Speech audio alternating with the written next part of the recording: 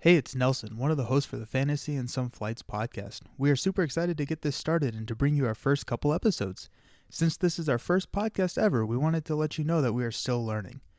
That being said, we figured out how to make the audio quality better, and it drastically improves starting in episode 3. If the audio quality bothers you, we recommend starting with that episode, but we still think the first couple of episodes have some great content. With that being said, let's get this started. Fantasy and Some Flights, exploring the realms of beer, board games, books, and bourbon.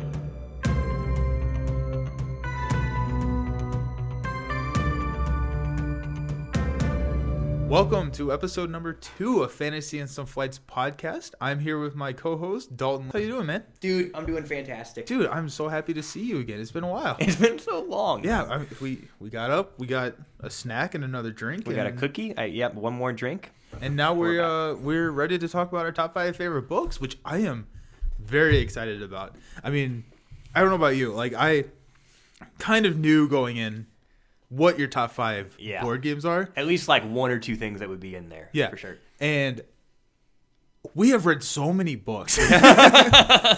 So yes, and it's like I think I know one book that I'm like, I know this one's in there. I still don't know the position, but I know it's in there. Yeah. And the other 4, honestly, I'm gonna be surprised. I am very excited for this episode. I think that we will have one book. Yep. That is the same. Mm-hmm. And I'm going to go out on a limb, and I'm going to say that we're going to have 3 series. 3 series matching? 3 series. So, yeah, I wouldn't be surprised by that. Yeah, I mean, so we'll see. We'll see. We'll see. It'll be interesting. Yep, we're going to do our best this time to keep off of spoilers. So Absolutely. kind of the idea here is to explain this book as if I'm explaining it to a friend, to someone who hasn't read it before, but I'm trying to convince them to read it. That level of detail. So if you hear us say a name of a book that you are interested in reading, we're not going to spoil the whole series for you. We're just going to talk about why we like it. Yeah, absolutely. That's a fantastic point. Just like we're going to start every episode, we're here for beer, board games, books, and bourbon. So, Dalton, what are you drinking with? Today I am drinking the good old Wayne Gretzky number 99 Canadian whiskey with hints of English toffee and dark chocolate, which I have yet to find, but the bottle tells me are in there. So we're going to continue looking, and we'll let you know if we find them. But right now it's mostly just, it's a Canadian whiskey. Canadian whiskeys are smooth. Like they like to drink, and they don't like it to be hard for them. So they're kind like that. That's right. What about you? So I surprisingly have another Roke beer. Mm-hmm, mm-hmm. This one is a oatmeal stout, which is a little bit out of my, comfort zone, but it's what was cold in the fridge at the time. Good reason to pick his beers. Hey. Yeah, I put it in the fridge for Dalton whenever he comes over. So I actually don't dislike stouts. I like IPAs more, but this one is I do really enjoy this stout. I mean, it's pretty smooth. It's kind of deceptive that it's 8.3% ABV. It's dangerous. Yeah, you got to be careful. It's a dangerous. So because if you have like some of the other like Founders Oatmeal Stouts and some of them, like they like really hit you with the stoutness, with the bitter, and like that one doesn't quite do that. Yeah, it's smoother. This one's really smooth. I've been really impressed with all of Roke stuff. So I think they are in Michigan. So if we're ever up in Michigan, we will stop by. Yes. But absolutely. So going into our next segment, we every episode we have one of the hosts ask the other host a question. So now it's Dalton's turn to ask me a question. Absolutely. And I'm ready. Yep. And this week is a book week, so we have a book themed question, right? So which is who I guess is your favorite mentor character? That's a fantastic question, and I have to think. I love fantasy. I love sci-fi. Mm-hmm. I'm going to go back to more. It's not a children's book, right? Okay. But my favorite mentor character, and explicitly because he is a mentor, I think is Lupin from Harry Potter. Oh, the movies don't do it justice. That's absolutely true. But Harry forms this bond with Professor Lupin in book 3. I guess this is a Harry Potter spoiler, but I don't feel as bad doing Harry Potter spoilers. So Harry forms this bond with Professor Lupin in book 3, and Lupin was, one of his father's best friends. And Lupin kind of works with Harry to help him, and you just kind of see the way that he teaches and the way that he works with the students that you don't necessarily see in the movies. And I just think that the relationship there is very healthy and good for Harry at the time. And just from a mentor-esque side, I think that he is one of the best mentors and one of the most unique. Oh yeah, absolutely. And he also, like, in terms of uniqueness, he has like, he's Harry's first real tie to getting to know his parents in like a very personal way, which again I think kind of is missed a little bit in the movies. And one of the other things that I think is really interesting is that if you mapped out Lupin, if you gave someone Lupin's resume, right? He's not someone that you necessarily want hanging around your kids, right? I mean, you know, he was part of this rebel force, and he's a werewolf, right? Right. Which there's all these underlying tones of racism kind of in Harry Potter, Right. which are kind of interesting reading them again as an adult Yeah. that I didn't necessarily pick up on.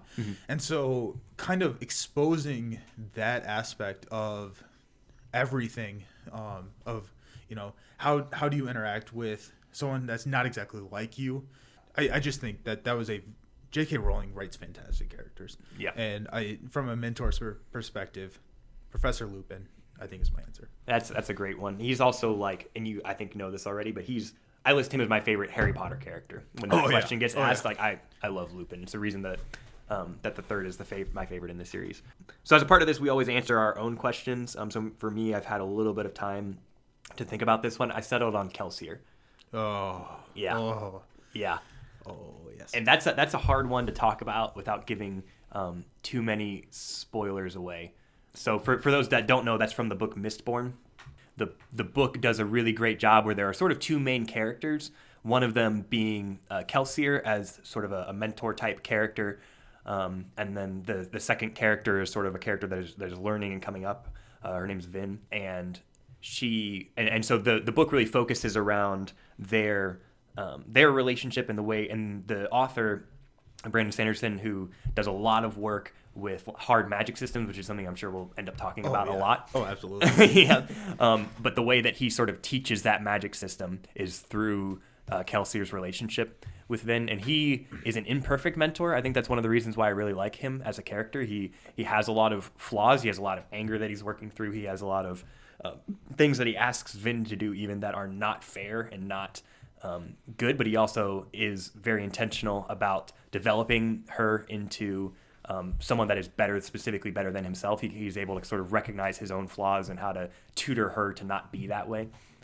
So he's one of my favorite characters. I really like that relationship a lot. Yeah, that's a really, really good answer. I like that one a lot. But more just Sanderson in general. I mean, he's a great system. He's a great author for people like us to talk about. Yes. I mean, he's a phenomenal author. He's done a wide variety of works, and he puts them out quickly, which is something that I can appreciate. Praise be. And dude, world building on another level. Oh, man. You know, I was going through this list to come up with my top 5 favorite books. I probably came up with 15.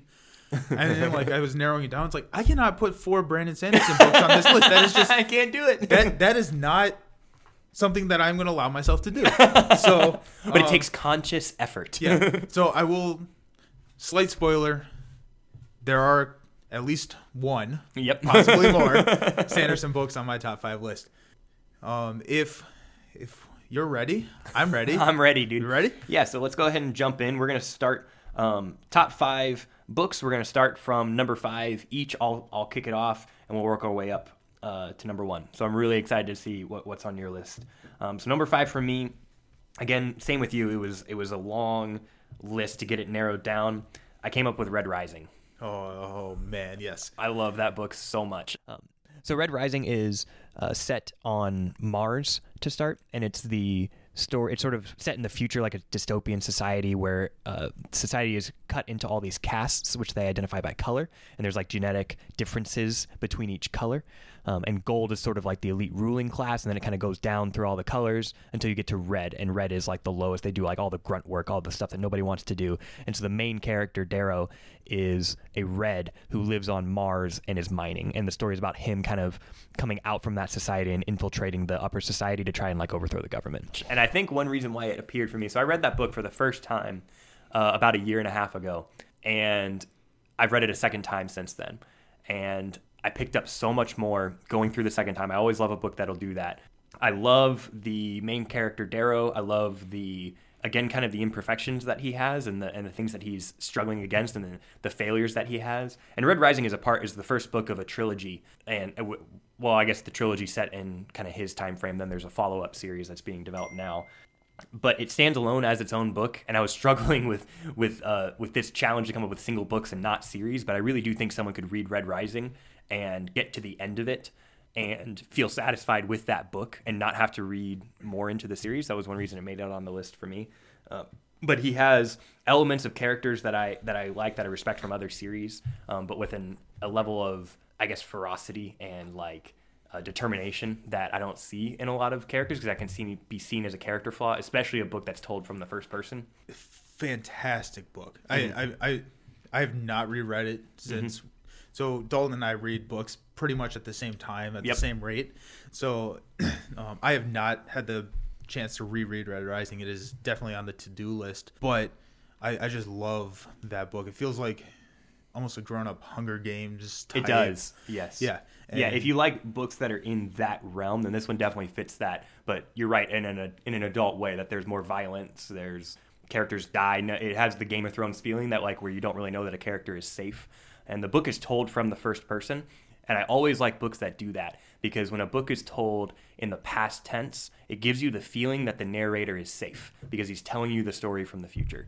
And so this book makes you feel the intensity of the moment because he's speaking in the first person and in the present tense. That's really interesting. I had never actually thought about that you do feel like characters are safe, and you almost can kind of get a tone of how they're talking about other characters if they're safe as well. Yes. That is really interesting. Yeah. Something that I would like to explore at some point in our podcast career is different types of narration. Yes. I think that would be a very interesting, because you look at, what you just talked about, the first person narration, the present tense, or the imperfect narrator, or there's so many of them out there. And I think that, we can pull from the fantasy sci-fi genre to build almost like a range of characters and how that affects the story. I think that would be I would do a little bit of learning there too. Yeah, absolutely. It's like I recognize it when it's told, but I would love to kind of know the feeling of it. And since we're talking about narration, that audiobook, Tim Gerard Reynolds, is like one of my favorites. He's Irish and he has this amazing accent, and we've listened to a couple books by him, and he's just really, really, really good. Yeah, and the Reaper song. Yes, they record a song for the audiobook. They recorded a song for the audiobook. And when Dalton and I are playing board games or whatever, we'll probably have music on in the background, and every once in a while I'll drop in the Reaper song, which kind of just kills the mood. But when it came on the first time, absolute chills. Yes. There are a few times where that happens in audiobooks, but for me that was like a stop what you're doing. Yeah, absolute chills moment. It was a fantastic book. So that was Red Rising by Pierce Brown. Yes. And also all of these will be listed on our show notes on the website. All right, so that's my number 5. We're going to have to get a little faster if we're going to keep moving through these. Oh, that's very true. So number 5 for me is A Storm of Swords from the Song of Fire and Ice trilogy, or not trilogy, Song of Fire and Ice series by George R.R. Martin, which most people probably know it as a Game of Thrones. This is the one I changed last night. So okay. I originally had a Game of Thrones, which is the first book of the series, where A Storm of Swords is the third book of the series. I originally had the Game of Thrones book because it introduces the series, it introduces all the characters in, but A Storm of Swords is told from all of my favorite characters. So one of the more interesting things I think about Game of Thrones is that, going back to the narration point that we made earlier, is that every chapter is told from a different character's point of view. Yes. And so it gives you this interesting way of viewing the world, and you get to see how, the pirate sees it versus the king. It kind of helps you visualize this world better. So A Storm of Swords kind of, the points of views that you see are Sir Davos, who is my favorite character in a Game of Thrones, Jon, Dany, Jaime Lannister, Tyrion Lannister. Yep. And so, it's just a solid book. The Red Wedding's in that, which is, I think, very famous scene, very famous scene, and it kind of turns the series. It does, I think that's when big turning point. There are turning points of series, which would be another interesting podcast to go through. Because there's always the turning point of the book. But, like, where's that turning point of the series? Like, in Harry Potter, it's when he touches the port key in the 4th book, and you're like, this is no longer a children's book. Right? Like, you are going through, it's like, kill the spare. It's just like, that is so blunt, and that is so just, like, there. That it's like, it's the turning point of the series. So, I think A Storm of Swords does that. It also, leading into the 4th book, the 4th book was a little bit rough for me, because it talked from all the points of narration that I wasn't super interested in.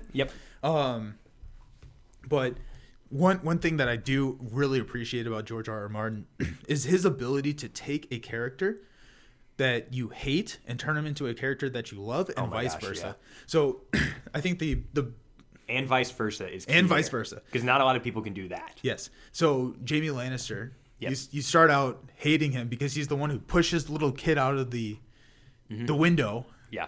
This is like right at the beginning, so I don't feel like there's any that's not spoilers. a spoiler. Sorry about that.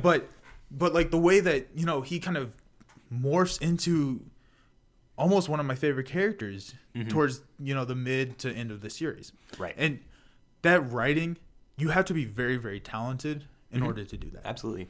Yeah. Dalton, that is number 4. That is a great choice. And I am really excited that those were our number 5s. Because both of those are fantastic books. I narrowed down to a list of 15. So Number 4 for me, The Martian. Oh, man. That was on my list of 15. I love The Martian. So The Martian is a story about Mark Watney, who's an astronaut who's been put on Mars with a group of other astronauts, and they're intending to stay there for like a month or something. And then something goes wrong on the mission, and he ends up being abandoned there. And the story is about him trying to survive. I think it's Andy Weir, or Andy Weir. Okay, yes. Andy Weir.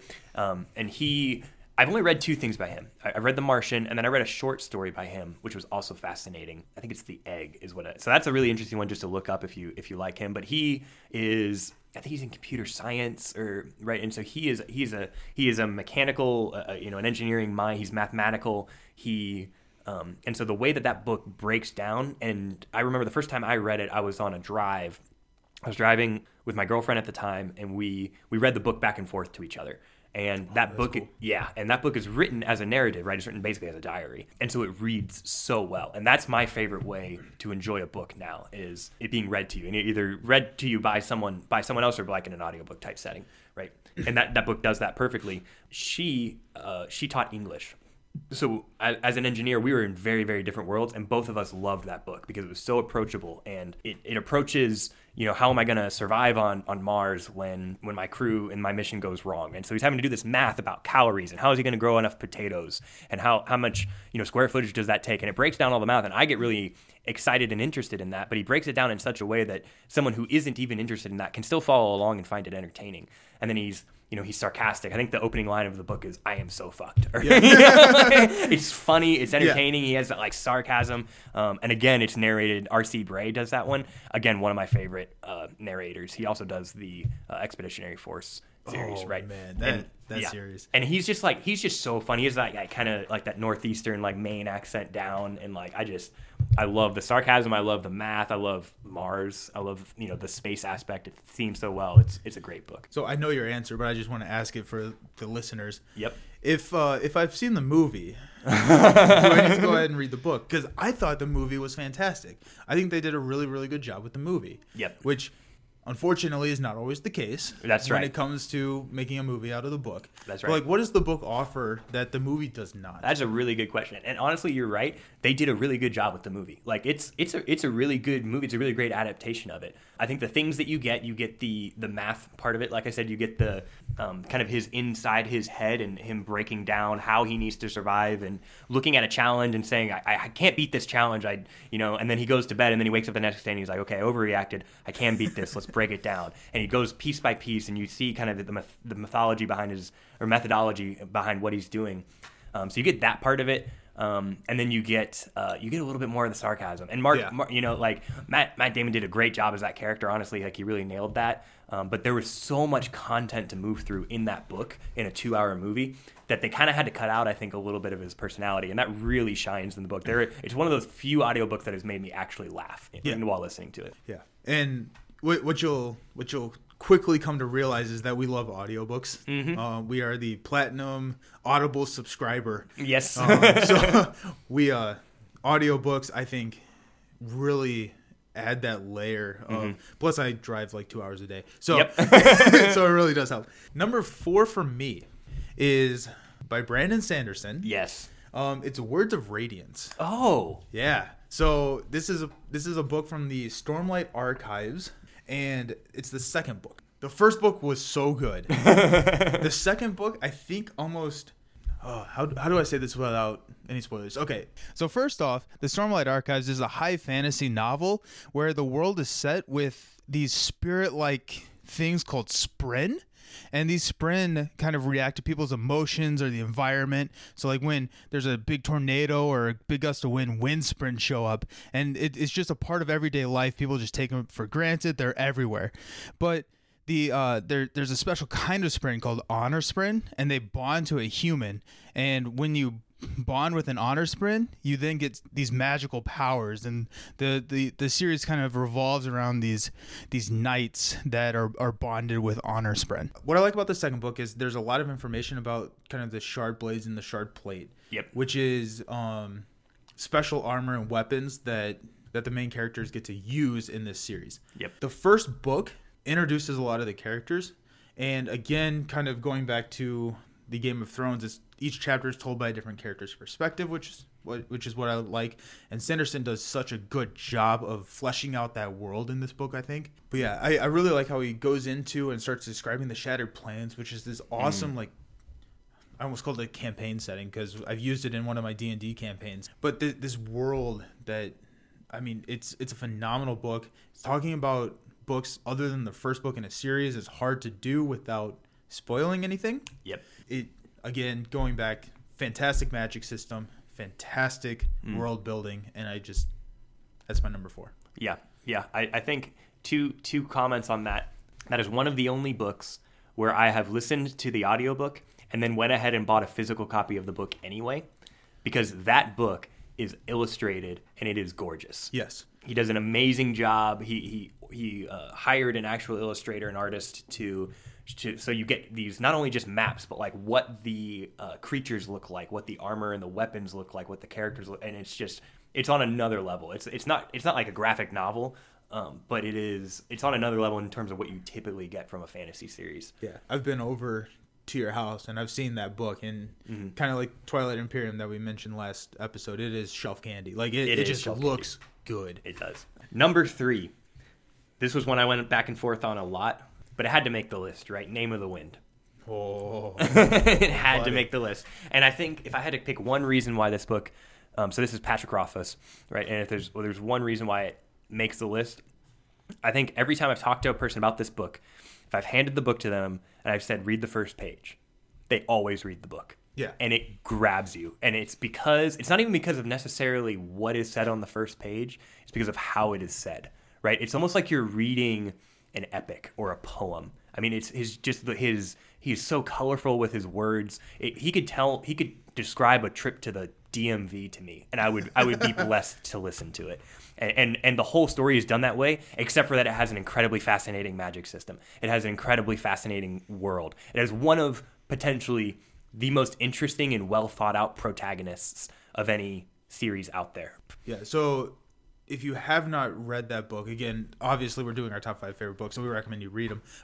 It's kind of interesting because it is the protagonist is telling his story. Yep. So going back to the narration, you know that he is safe. Yes. So 2 of the 3 books are out right now. We're still waiting on the third one, and I am eagerly awaiting. Basically, some guy stumbles onto this almost a demigod. Yep. And he's like, he recognizes him and he gets him to tell him his story. And that's what the book is told. Book is. So the protagonist, Kavoth, says that he is going to, relay his story, and it's going to take 3 days. Mm-hmm. And so each book is 1 day. Yep. Which I think kind of breaks that meta almost. It does. Or like that third wall. And it's just kind of an interesting way to view literature. Yeah. It's like each one of these books is someone telling me a story in a day. It kind of is weird because the audiobook is like 48 hours long. Yeah. So like the whole day thing is kind of awkward, but fantastic book. Yep. And I am very excited to see where he goes with Yes. it. Yeah. And Eagerly awaiting. Yeah, That eagerly is easily my most anticipated book, yeah. for sure. Oh, absolutely. Number 3 for me is the first book in a series this time, Mistborn: The Final Empire. Mistborn, again, it's another Brandon Sanderson book. Yep. So the magic system in this one is a little bit different than anything I've ever seen. So Oh, yeah. they basically consume different types of metal, and if you are a mistling or a mistborn, you can consume these metals, and each different type of metal gives you a different power. So like you burn pewter and it gives you physical strength. Mistlings are more common than mistborn. Mistlings can burn one metal, where mistborn can burn all of the All metals. of them, right. What I really like about this book and the rest of the series is that Mistborn have almost created this elitist empire, and so all the Mistborn and Mistlings in the world are the high class, right? Yep. And so you kind of get this dichotomy of the wealthy, the Mistborn, or like the Mistlings, and everyone else. And because they have these powers, they are able to suppress the working class. And so this book is about two Mistborns that come out of the working class, which is being a Mistling or a Mistborn is a genetic trait. No one expects anybody to actually be able to be a Mistborn from the people that have been suppressed. And it's kind of this revolutionary, like, let's overthrow the government type book. Fantastically done. Going back to the mentor, I just love that relationship. Yes. Because there's just some parts in that book where you're just like, what are they doing? Like, so.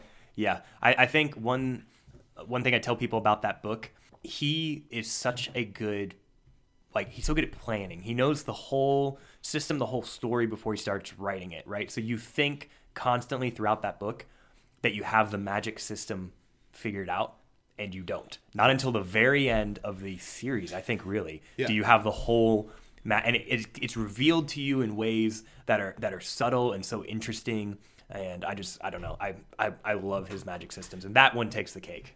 Yeah, I do think that is his most interesting magic system. Yep. The initial trilogy, and then he wrote a second trilogy, which takes place in more modern times. Right. Which it just expands on that magic system and almost even how that magic system has evolved. Yeah. Throughout, like, natural selection.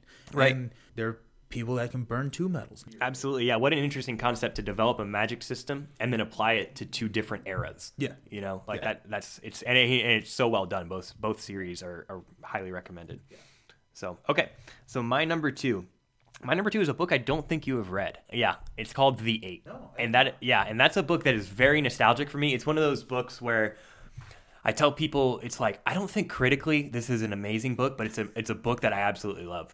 And so it's a historical fiction. It is told in two parallel timelines. One is 1790 and one is 1970. And so 1790, French Revolution era. So there's a storyline going on in there.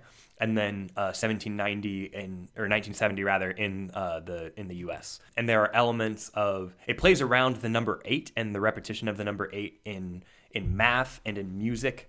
So there's the octave, right, and repeating musical notes on the 8th note of a scale. And then it plays around with chess also, so 8 by 8 on a chessboard. And then there are characters that are represented by chess. It is just a fascinating concept of basically larger players on a global scale for global type conflicts like the French Revolution, or in 1970 more of like a Cold War type thing, represented by chess pieces and by grandmasters kind of like playing these games. So it's actually one of the only historical fiction books that I've really gotten into, but I really, really enjoy that book. It sounds like everything you would like. Yeah, exactly. All rolled up into one. Music, right, magic, music, chess, right. That's awesome. Yeah, I will definitely check that out. That's one that I have the actual physical book, so you might have to read that one physically, or just, I don't know. We have how many credits unused on Audible? We could probably just buy it. How does that work? Like, yeah, where do I put my headphones? Where do I plug my headphones? No, that's awesome. Yeah, I will definitely check that out. Yeah. Number 2 for me is Ender's Shadow. Oh, yes. So Ender's Shadow is, I wouldn't even call it a sequel to the more famous Ender's Game. Mm-hmm. So Ender's Game is one of those sci-fi novels that is kind of like the sci-fi novel. Right. Like, I was required to read that in school. Yeah, Yep. exactly. And it is a great book about, this kid who is identified to be the next great military leader. And he is going to lead Earth into defeating the alien race of the Formic. Right. And this is the third Formic War. So this is not new to Earth fighting these alien race. Right. But what they've done is they've taken children and they've identified children through a very interesting selection process, which I'll kind of leave out because it's very early in the book, but I think it's kind of interesting, weird. Yeah. They take them to this flight school and train them, and like the training system is fantastic. It's really interesting where they're floating around in zero gravity, and Ender is the main character of the book, comes up with all of these strategies to win. But I love Ender's Game, but Ender's Shadow is told from the perspective of Bean, who is this little kid. He's kind of like this interesting like enigma almost, like he's like he's the next Ender is what people say. Right. And I would comment that it's important that Ender's Game is told almost exclusively from Ender's perspective. Yes. And in Ender's Game, you see what the world kind of sees. And with Ender's Shadow, you see the background of everything that is taking place in order to let Ender succeed. Right. One, I think that's an incredibly like unique concept. Oh, absolutely. Just tell the story again. Yep. And two, there are so many things that you take for granted in Ender's Game, or you are going through Ender's Game, and when you read Ender's Shadow, you're just like, oh my goodness.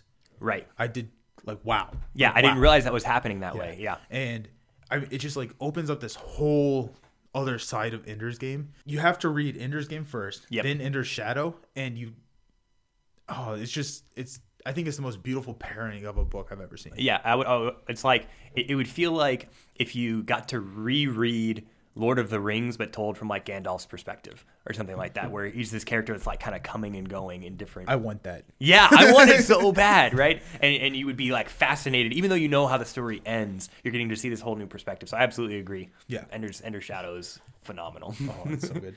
Yeah. Okay. So my number one, I don't know if you've read this book either. It's called Ender's Game. Oh. Oh no. So Ender's Game is absolutely my favorite book, and I feel like we just went through talking about it a whole bunch, so I don't want to reiterate too much. But it is the book I have read the most. I think I'm at 9 reads now, which is probably a little obsessive. I think I'm only at 4. So okay, all right, we'll keep up, buddy. So I think growing up, I did a lot of, as an introvert and also as someone who was homeschooled, I did a lot of learning about, who I wanted to be, about social strategies and that sort of thing from reading, because as someone who was homeschooled, I didn't have a lot of social interaction until I was in high school. And the way that Ender thinks in that book, because it's told from that first person perspective, is absolutely fascinating to me. And he goes through there's some scenes, there's like 3 or 4 scenes in that book where he says one thing, it'll just be like a sentence that has significantly impacted the way that I think of both strategy games, like actual strategy, because some of them are like happening in the war game type scenes, and also just leadership in general. And I don't really know of a book that has impacted me in that way, where a character, where concepts that they're exploring, that they're working through, their interactions with other characters, have actually impacted the way that I think about my relationships with other people and the way that I approach like strategy and tactics and that sort of thing. So I think that like it's the only book that has significantly impacted me in life. So that's absolutely my favorite. Wow, that is a way better description of why it's your number one book than my number one book. So I'll go ahead and say that. Okay, so other than Bean or Ender, who is your favorite character in the Ender series? I know I'm kind of cheating. It's not my week to ask a question, but I'm going to do it anyways. That is such a good question, though. That is such a good question. I think it's a lie. And so a lie is, and there's a couple different ways to pronounce that, I think, but that's kind of the way that I've come to know it. He's kind of, alongside Bean, he's kind of Ender's other really good friend in the book. And he has really great support, and he's basically one of the only characters that cares about Ender's emotional state. And so he comes alongside, and he's the one who actually asks him the personal emotional questions, and he's the one that makes Ender kind of human. And so I like that in that it recognizes in the book the emotional toll that the stresses are taking on Ender, and then also just the fact that even though Ender's this like incredible genius of a character, he still needs someone who he can just like come to and cry kind of thing. Yeah. And Eli like provides that. I don't know if mine's controversial. I like Valentine. So this is Ender's sister. And I like Valentine mainly because I like the story of what's going on Earth during the time that Ender's in flight school. Valentine is the compassionate sister. And is dealing with kind of the unpassionate brother, not Ender's older brother. And it's just an interesting to kind of see that perspective and also kind of see how much she cares for Ender. And I think that that's a very interesting supporting character, mainly because it gives you the other side of the story. For sure. So both of those books, by the way, Orson Scott Card is the author. If you end up looking for those, definitely start with those two. There are a lot more in the series. They get way more sci-fi. So like you get out there in the sci-fi world if you read really down either path. If you read The Path That Follows Ender, that's the very, very, very sci-fi one. If you read The Path That Follows Bean, that's more of like a political kind of military game one. Both are good, but they don't come to the level that Ender's Game and Ender's Shadow do. I don't think really any sci-fi book can. Yeah, probably not. So, Ender's arc or Bean's arc? Another hard one. I think Ender's arc, and maybe I'm just in Ender's camp. Maybe I just I come alongside him a little bit. But Ender's arc introduces a couple of really interesting like sci-fi concept for races that we don't want to get too much into from a spoiler perspective. And then it also introduces a character named Jane, who is also really interesting and has some really interesting and fun sci-fi applications. So I would kind of say that they are. It's sort of like that popcorn sci-fi where it's again, not highly critically acclaimed, but really just kind of fun to read. So I think that I find that application more fun than the kind of political games that are in Bean's arc. That kind of falls more into my wheelhouse, but either one can probably work. Yeah.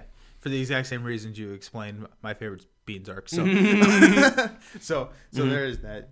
They're both great. They are both great, and I will say they're developing he is developing a prequel series that so far has been really good, and actually might actually inch out over either arc. I really have enjoyed the prequel series, so we'll see how it kind of wraps up.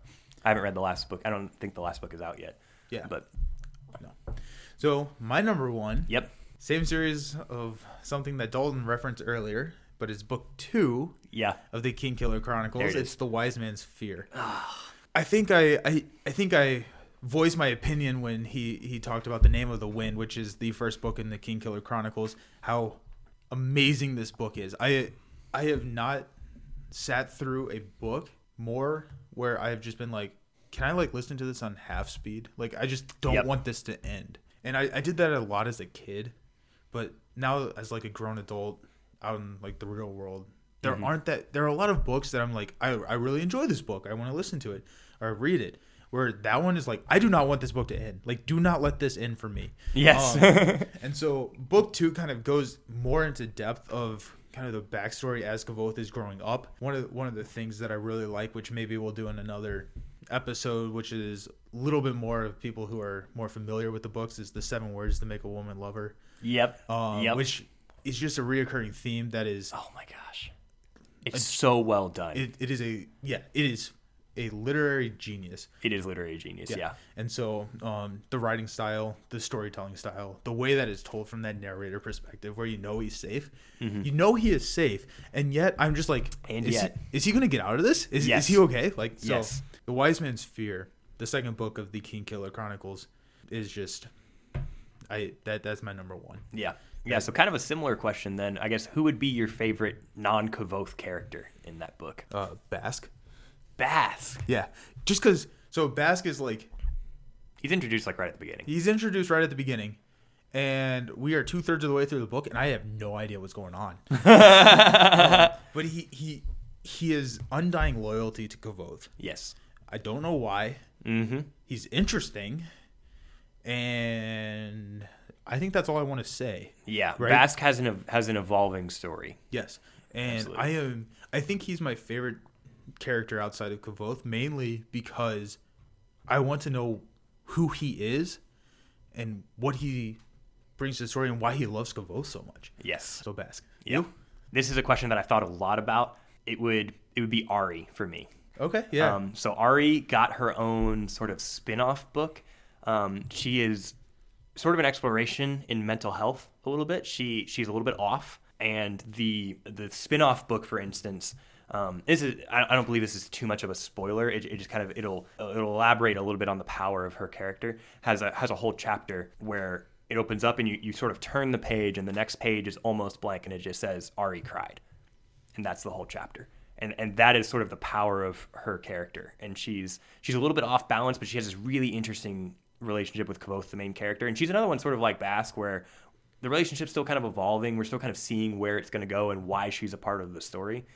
But in terms of, again, don't want to get too much into the magic system of that book, but we know that Ari can do some things that other people can't. And so that's another thing that we're kind of interested to see where that goes. Oh, absolutely. Yeah. Ari is very interesting. So is the magic system. The magic system, I wish we could say more right now. Yes. But part of the reason we can't say more is because we don't know. We're waiting to see. I will reiterate, I wish we could say more right now. Yeah. Are you listening, Patrick? Absolutely. Ari is fantastic. So you've heard the top 5 from both Dalton and I. So we want to hear yours. So if you can reach out to us on Twitter at @AndSomeFlights, or Instagram, you can contact us on there, or you can go to our website, www.fantasyandsomeflights.com. We love to hear from you. And if you have a favorite mentor character, let us know, because this is the stuff that we love to dive into and explore and hear from you guys. So I think we'll get a lot of variability here in the books, more so than we would in the board games. And absolutely. That's one of the things that's so cool about even just like when you dive into just fantasy books. I think there are probably more fantasy books than like playable board games. Yes, by themselves. And so the genre is enormous. We'd love to hear kind of what is important to you and what you guys find fun and interesting. Yeah, absolutely. And if you have any of that, just let us know. Tweet at us. Send us a message. We love to hear from you. So, cheers. Cheers. Cheers.